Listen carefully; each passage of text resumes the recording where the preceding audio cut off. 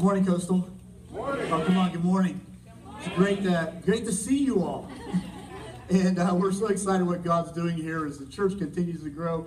Becky and I and our two youngest sons, JP and Ryan, we were here at the very beginning, and we're excited to see all that God is doing here. Hey, let's get into things right away, all right? The struggle is real. A second grade teacher, Champaign, Illinois, was very concerned that her kids were not learning the Proverbs, American Proverbs. These were not Proverbs necessarily we would read about in the book of Proverbs in the Bible, but Proverbs that Ben Franklin might have written, or you might have found in the Poor Richard's Almanac or something like that. So this second grade teacher designed this little test, and she gave students the first half of the proverb and left the second half as fill in the blank.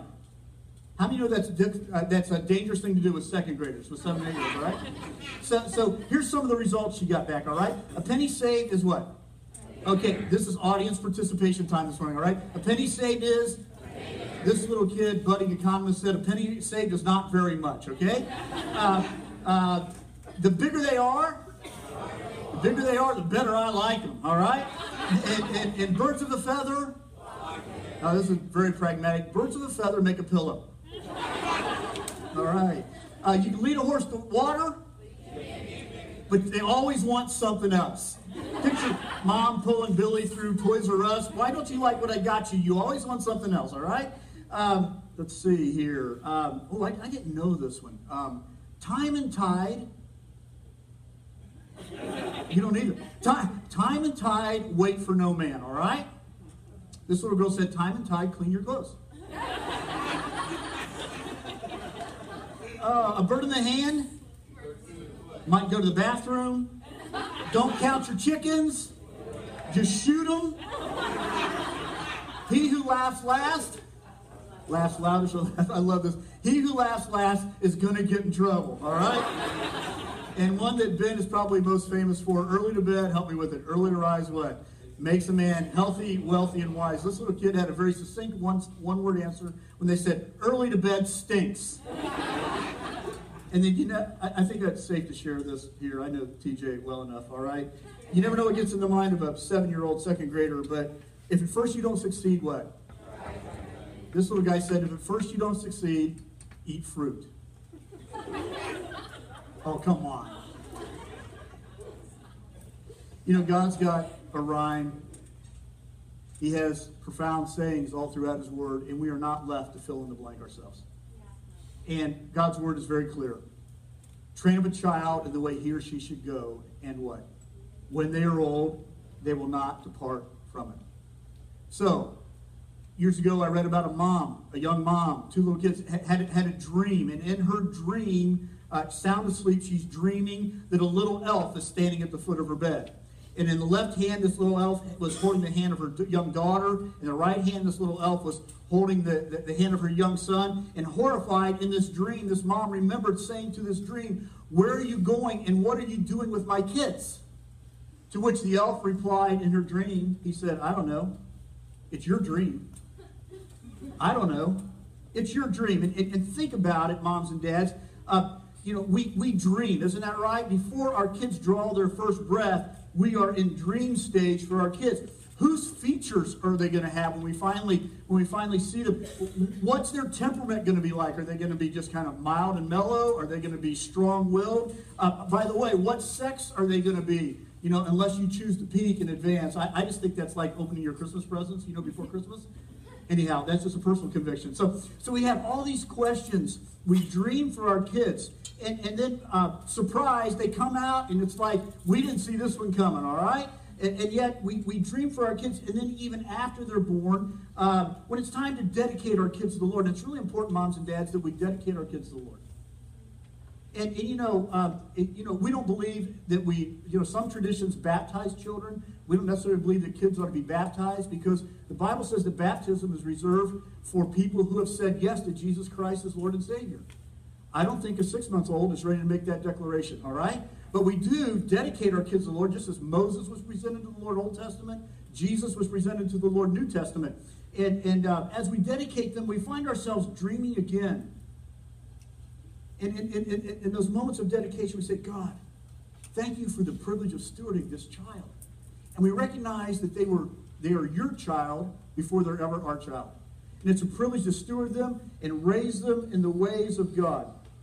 So, we ask questions sometimes during the baptism too, in our minds as parents.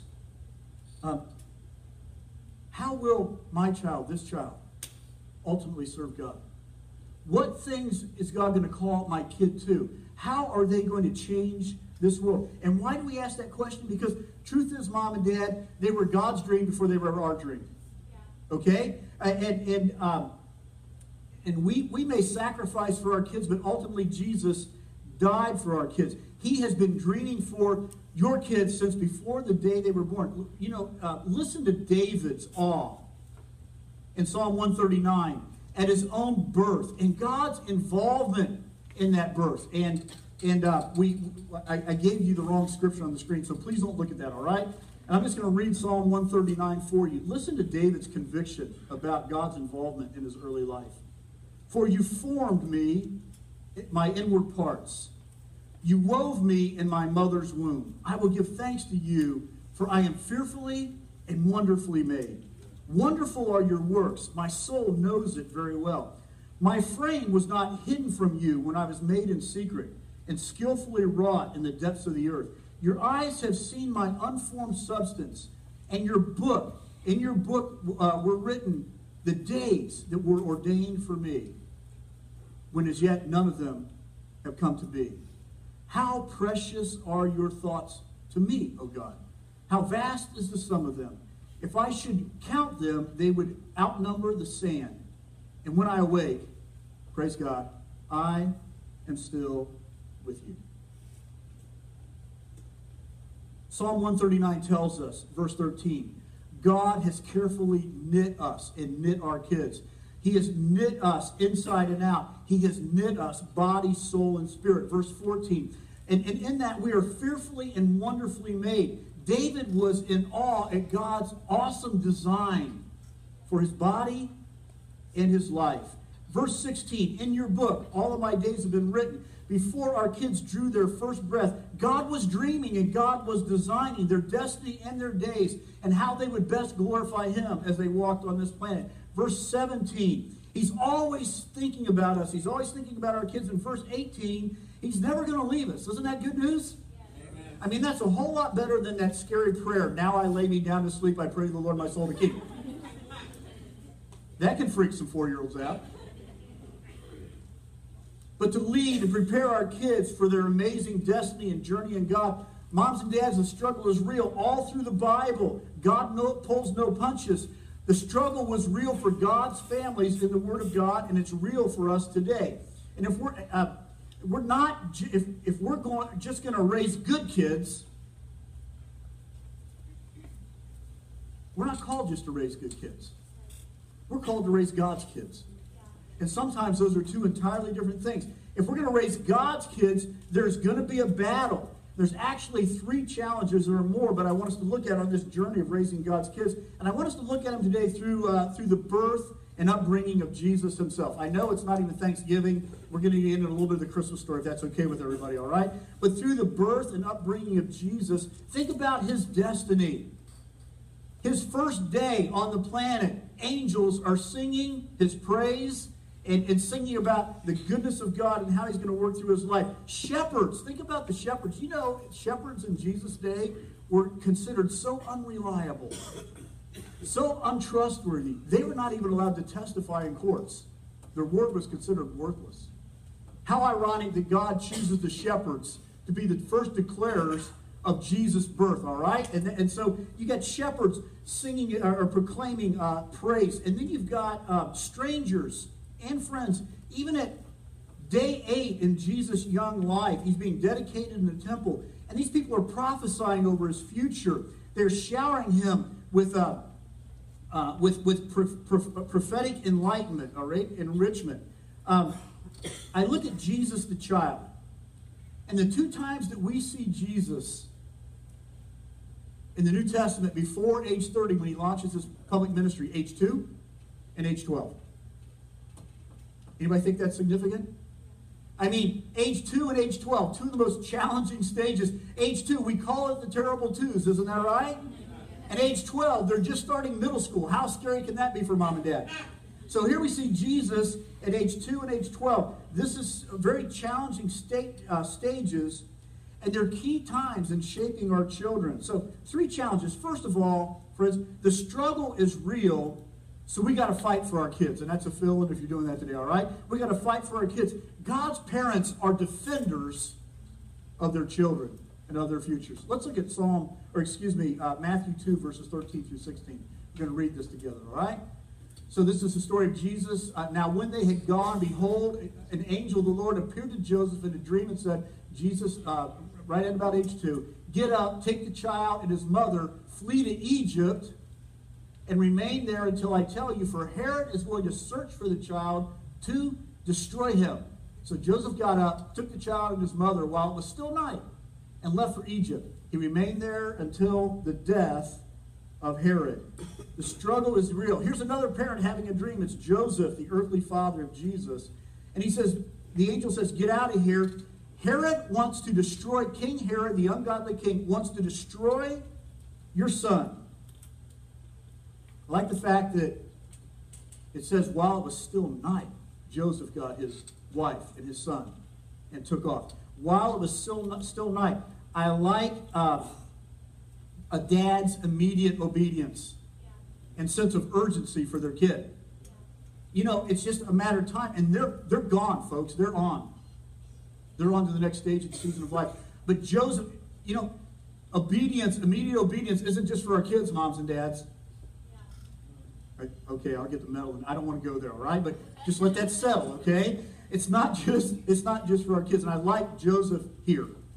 Let's be clear. Satan is after our kids because they are kids of destiny stamped by God. And the Bible says in John 10:10, the enemy, okay, the thief, Satan himself, has come to steal, kill, and destroy. And we understand the steal part is pretty straightforward and the kill part, but this word destroy is an interesting word. It means to rob of life while we still have life. It literally means to reduce life to meaninglessness, nothinglessness, is that a word? No hope, no sense of future, no sense of purpose, just to exist while we have breath on planet. And that's what Satan wants to do with our kids. Reduce their life to meaninglessness with no hope. And that's what he wants to do with every parent and every person in this room as well. That is his scheme. That is his tactic. He has come to steal. He has come to steal and to destroy. Destroyer. You know, we've been into this message for about 10 minutes now. In the last 10 minutes, 240 kids on the planet have died in wars. 240 kids have died of preventable diseases in the last 10 minutes. Think about that. He's a destroyer. In the last 10 minutes, 20 kids under the age of 12 have been forced into the sex trade. In the last 10 minutes, 30 kids have died in wars. Another 80 kids have been wounded in those wars. In the last 10 minutes, 1,080 kids have been born into that, about 100 a minute, have been born into that part of the world we call the 1040 window. If you went from Spain to the west to Indonesia in the east, and if you went across southern Europe and North Africa, that box that goes right across the front of our globe, dominated by Hindu, Buddhist, and Muslim faiths. And the facts are 86% of all Hindus, Buddhists, and Muslims have never even met a Christian. Think about that. 100 kids a minute are being born into this box where they will probably live their whole lives and never hear the name of Jesus one time. The struggle, the battle is real. In the last 10 minutes, 110 kids contacted the HIV virus. In the last 10 minutes, 20 girls under the age of 15 chose prostitution as a way to make a living. The battle against this generation is real. From a China one-child policy to Colombia, where Becky and I do a lot of our work, and we now travel by tent and sleeping bag for the Andes, the Amazon, training. Do I look like a tent and sleeping bag guy to anybody? God's got a real sense of humor, but we get to train indigenous leaders. Go up on the coast of Venezuela, on the border of Venezuela among the Guahibo tribe, where the enemy has embedded things in their culture that is so destructive to kids. The devil's a discipler too. So the Guahibos actually believe if a woman gives birth to twins, there's something evil about that. And the tribe pressures the parents to kill both babies. The struggle is real for kids all over the planet. The warfare is real. In Jesus' day, in Moses' day, The world systems and the political rulers tried to destroy God's champions. In Daniel's day, with his buddies Meshach, Shadrach, and Abednego, the world system under Nebuchadnezzar and the Babylonians, they tried to eradicate every distinguishing mark of those kids marked for the purposes of God. So they changed their diet. They changed their education. They tried to change their worship. They changed their relationships. Trying to eradicate all the distinguishing marks of these kids that were marked for God's purposes. But aren't you glad God's bigger? Come on, church. God is bigger. God is greater. And what was instilled in them at a young age before they were carried off on that 500-mile journey from their homes in Jerusalem, never to see moms and dads and family again, to be trained in the courts of Babylon, what was instilled in them at a young age stuck with them and carried them through that they might fulfill their destiny in God. What we do in the early years is significant and important. Today the struggle is real. Satan is attacking kids in our nation through unjust legal systems, through education sometimes, through the media, exalting lifestyles contrary to the word and ways of God, through media and television and all that kind of stuff. Satan's attacking kids today through family dysfunction, through false religions, and I could go on and on. And we love to say about our lives as followers of Jesus, we say to each other, God loves us, is that right? He has a wonderful plan for our lives. He's working all things together for good. We just sang it. But you know, the converse is also true. Satan hates us, has a terrible plan for our lives, and he's trying to work all things together for our destruction. And that is his MO towards our kids as well. The struggle is real, the warfare is real, but the Bible says God has given us weapons. Paul says the weapons of our warfare are powerful. They pull down strongholds, and we need to fight for the destiny of our kids. And the first place we begin the fight is on our knees. God hears parents' prayers. God listens to grandparents' prayers. We begin the fight on our knees. So this struggle I'm describing here in this first point is a parent-devil struggle first. We fight a battle there, and the struggle is real. And like shepherds in Jesus' day, well, Psalm 23, your rod and your staff, they what? Comfort me, isn't that right? Every parent is like a shepherd in their home. And God puts in your hand a rod and a staff. A rod to defend, a staff to lead. And God has given us these two tools. And as we operate in them, it brings great comfort and encouragement to our kids. Mom, Dad, Coastal, God has given you everything you need to win the battle for the next generation of kids at Coastal. Secondly, as Mary and Joseph are fighting for Jesus' destiny, we see Jesus at age 12, and he's growing in awareness of his divine purpose. I love this. The story, it's Passover time. The family, along with a caravan from their hometown of Nazareth, they leave. They travel to the big city, Jerusalem. Jerusalem swells to over 1 million people for a week of celebration of Passover. When it's time to go home, they're working their way back. It takes 3 days to get back, and along the way, well, Mom and Dad, you ever have one of those aha moments where you look at your spouse and you say, I thought they were with you. What do you mean you don't have them? All right? And that's what's going on here with Mary and Joseph. And catch this, it was 3 days before they ever realized Jesus wasn't with them. That gives me hope. If God can entrust baby, Jesus into the hands of such imperfect parents. And we've said, Becky and I have said to teenagers, parents of teenagers, and to teenagers themselves over the years, parents aren't perfect, just necessary. Mary and Joseph were not perfect, just necessary in the development of Jesus. Mom and Dad, you are not, God does not expect you to be perfect. You're just necessary. Don't let your teens make you feel like you got to get everything right or they get to check out on you. That's not fair. Parents, in God's eyes, don't need to be perfect. You're just necessary. And here's Jesus, the middle schooler. And they find him in the temple. And he's reasoning with the priests at age 12. And here's the 12-year-old. When they finally find him, he says, why are you looking for me? Don't you know I had to be about my Father's business or involved in my Father's affairs, speaking of God as Heavenly Father? This is Jesus at 12. And I think, when he was saying this, was Mom and Dad, did his voice crack? I mean, it's like, did he say, I got to be about my Father's business? Is he... when you start to get zits, come on, he faced everything we faced in life. Isn't that right?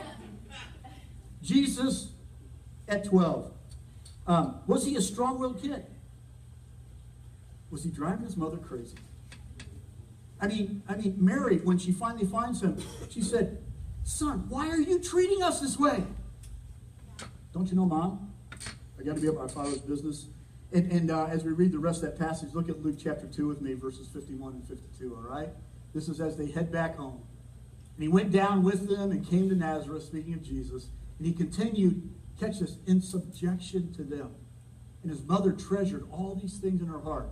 And Jesus kept increasing 4 ways: in wisdom, in stature, in favor with God, and with men. This caught my attention. He continued in subjection to them.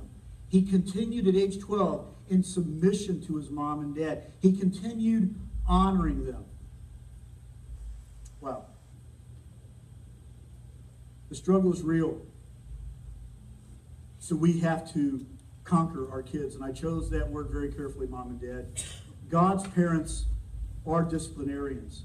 And if the first struggle was a parent-devil struggle, this is obviously a parent-child struggle.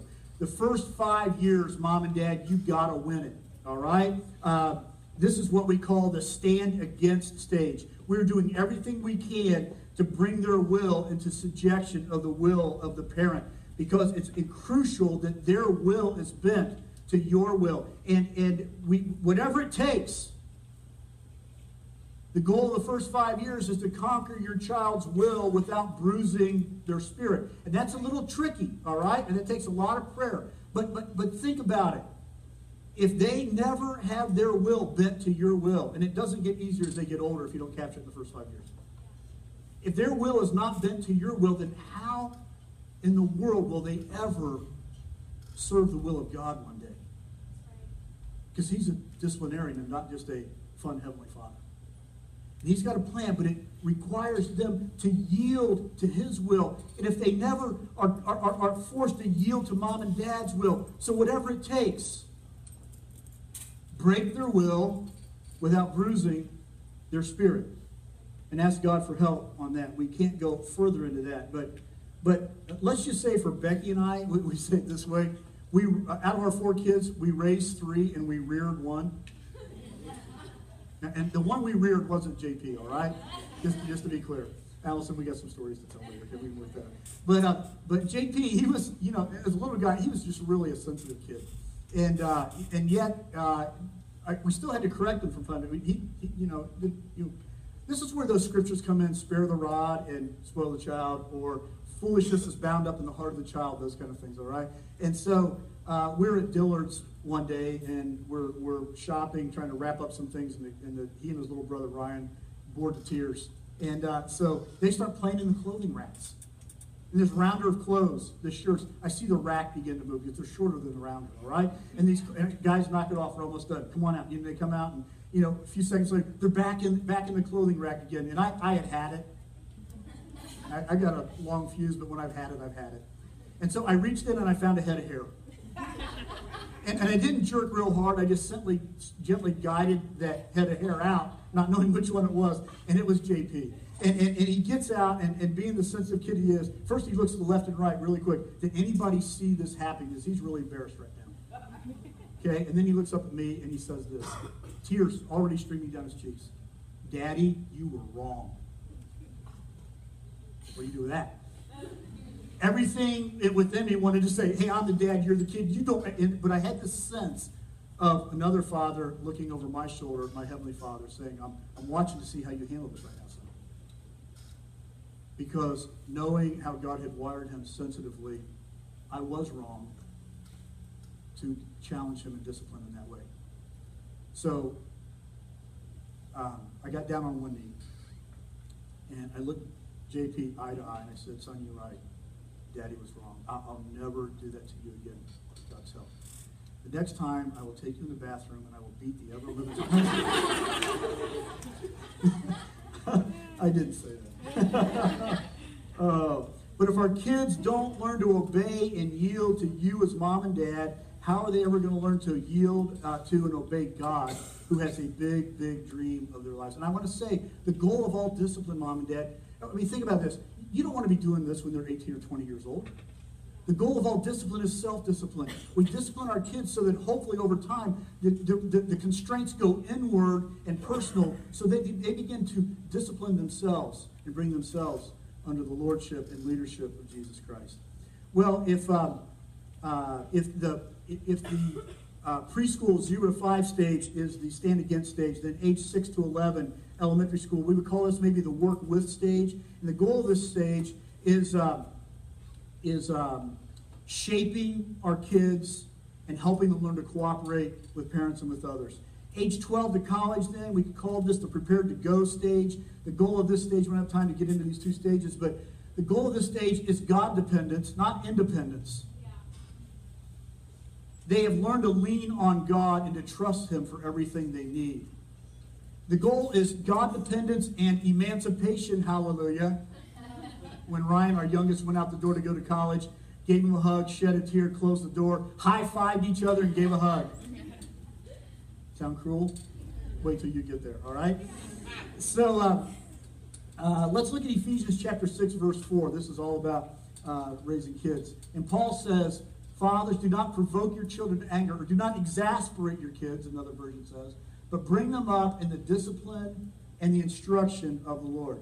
And it begs the question, how do we exasperate our kids? How do we frustrate our kids? We frustrate our kids when we correct them on things that we never trained them in the first place. That's a frustrating, I mean, on the job, isn't that a frustrating thing? You get corrected by a boss and you never knew that was part of the deal in the first place.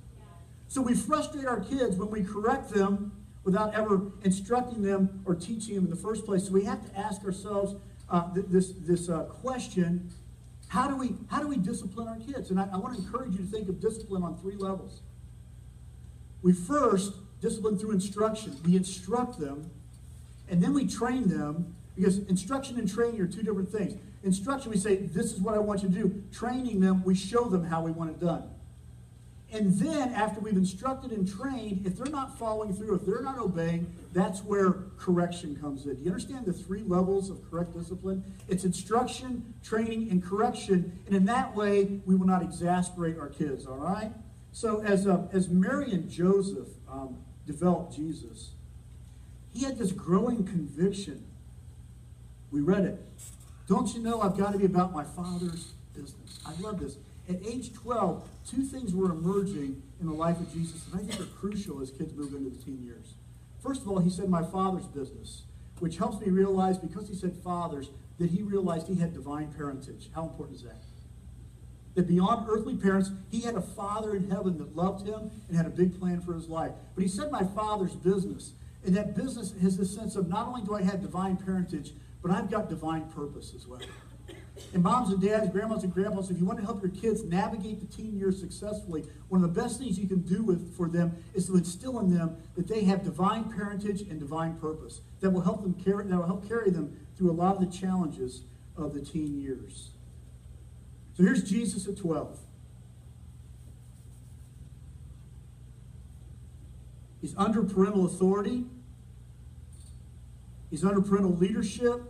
And he's growing in 4 ways. He's growing in wisdom. He's growing intellectually. He's growing in stature. He's growing physically.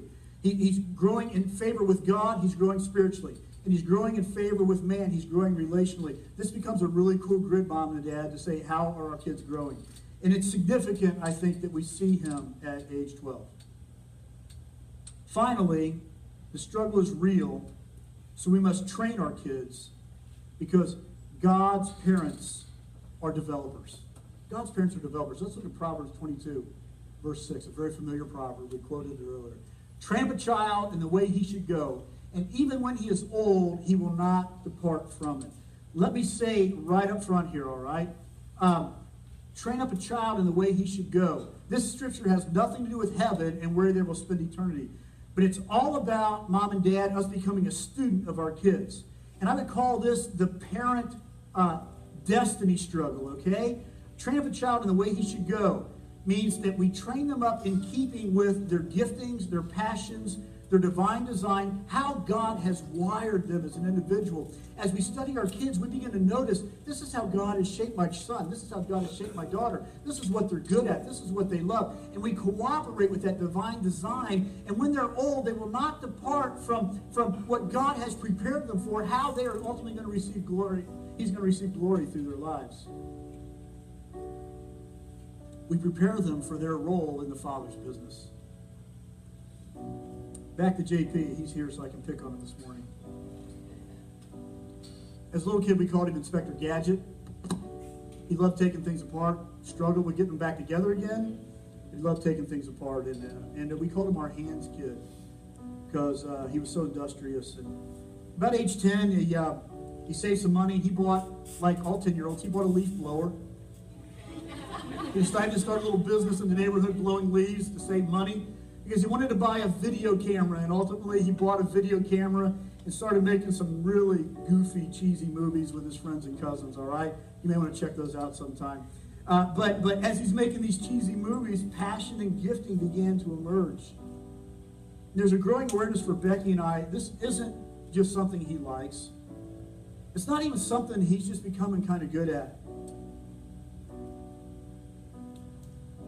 But is this something that God has put in him, the way God made him, and how he will ultimately serve and give God glory through his life? And today he travels the world making film for God. Remember his junior year of high school, he playing varsity baseball, got hit in the eye with a baseball. Things swelled up incredibly.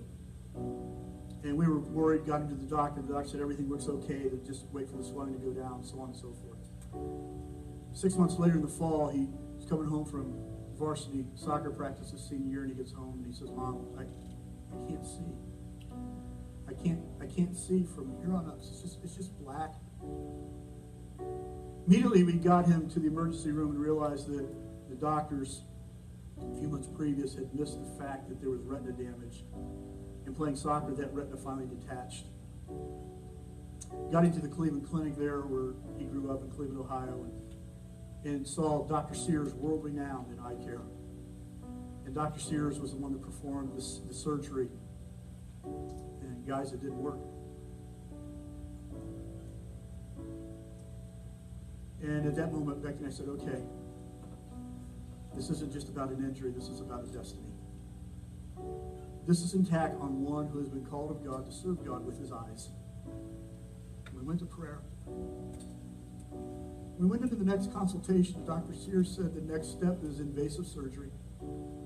Out of that, there could be glaucoma, there could be cataracts, he could lose sight in his eye. While we're sitting in consultation, there was a young doctor, actually from Russia. He had been a doctor in Russia, came to the States, he had to requalify in some areas. So he was shadowing Dr. Sears, and during that consultation, this Russian doctor said to Dr. Sears, "Dr. Sears, have you ever thought about doing this?" Dr. Sears said, I never thought about that. His suggestion saved our son's eye. And we knew it was God. And we knew it was an answer to prayer.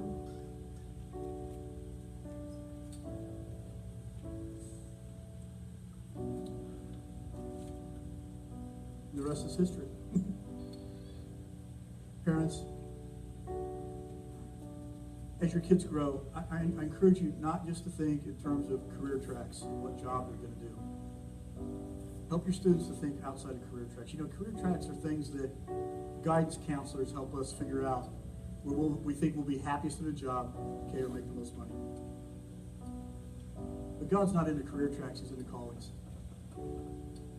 He's called every one of our kids, every one of Coastal's kids. He has a plan, he has a design. Let's help them find the big calling and the big dream that God has for their lives. That's so much more than just picking out a career track. And they were his kids, remember, before they were ever ours. They were his dream before they were ever ours. The struggle's real. The parent-Satan struggle is real. The parent-child struggle is real. And the parent-destiny struggle is real too, because as God begins to speak to our kids and the dream and the plan he has for them, that could be big dreams of faraway places. And as a mom and dad, it's tough. You know, we have 4 kids serving God all over the world now. And you love it and you hate it at the same time, because we're able to get together about once every 18 months as a family, and it stinks. But when they're doing exactly what God has called them to do and fulfilled in that calling, and lives are changing and nations are changing because they're fulfilling God's dream for their life and not something I had in mind, there's nothing like it in the world. The devil-parent struggle is real.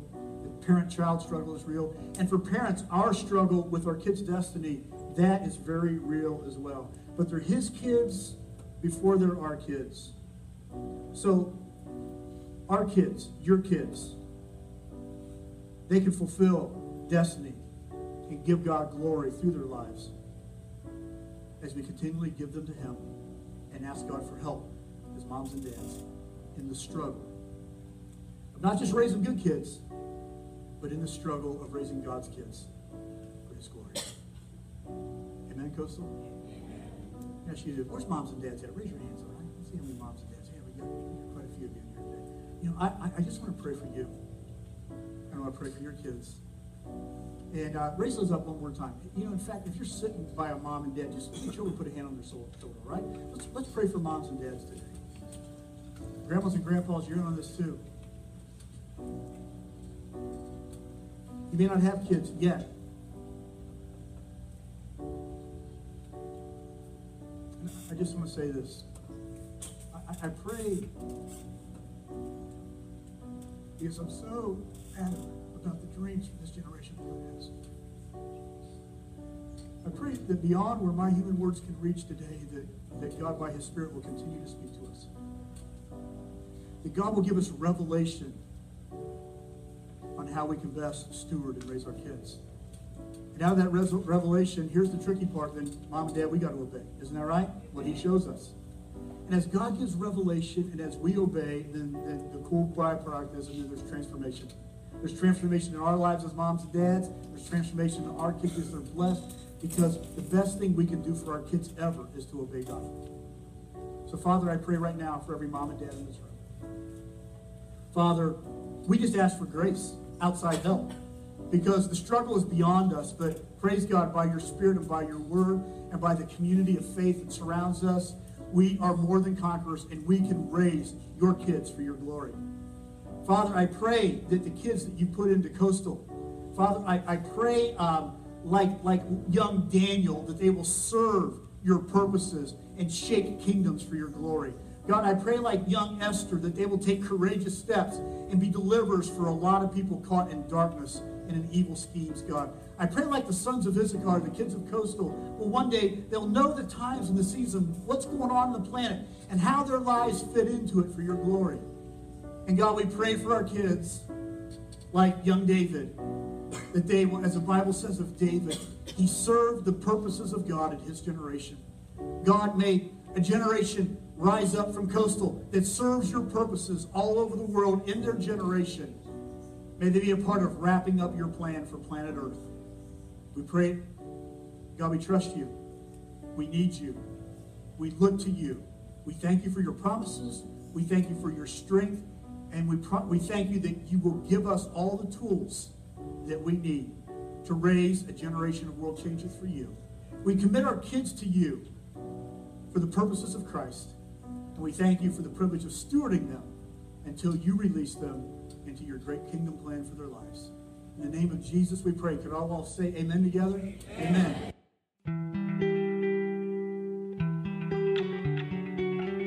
Last week, Pastor TJ introduced our greatest gift offering coming up on December 14th. See, every year we provide an opportunity for you to give and to invest in what God is doing in and through Coastal. This year, we want to invest in the next generation, but not only here at our church, but across the world. See, God's doing incredible things in Tbilisi, Africa. A couple years ago, we were able to lock arms with a pastor and his wife that have such passion to reach the next generation. See, they had so much vision and so much passion that they were taking money out of their own pocket to feed 70 and 80 kids a day a warm, hot meal. See, these were kids that may not eat all day or all week, but 7 days a week, they were investing in the next generation. And as we met this pastor and his wife and we got to know them, when we saw their heart and their vision, we couldn't help but get involved in what God was doing through them. And so as a church, we've partnered with them. And now through that partnership, we are feeding around 300 kids 7 days a week. See, this isn't just a warm meal that we're providing. We are providing hope. We are providing just strength for the future of this next generation. I was just in Africa a few weeks ago and got to see firsthand the impact that we are making in this community. And I was able to shoot a short clip of a piece of land that we have the opportunity to move forward and to feed more and more kids. So this is the care point, or the land that we've purchased, that eventually we're going to put a care point on that's going to feed hundreds of kids every single day. So as you can see, they've just put up a fence here. And eventually, as we're raising money for our Greatest Gift campaign, we're going to be building a shelter that has a place for them to cook meals every day and to care for the kids. So thank you so much for being part of what's happening here in South Africa. What we're asking you to do through the Greatest Gift offering coming up on December 14th is simply to pray about how God would want you to be a part of what we're doing here at Coastal to reach the next generation, not just in our local community, but also across the world.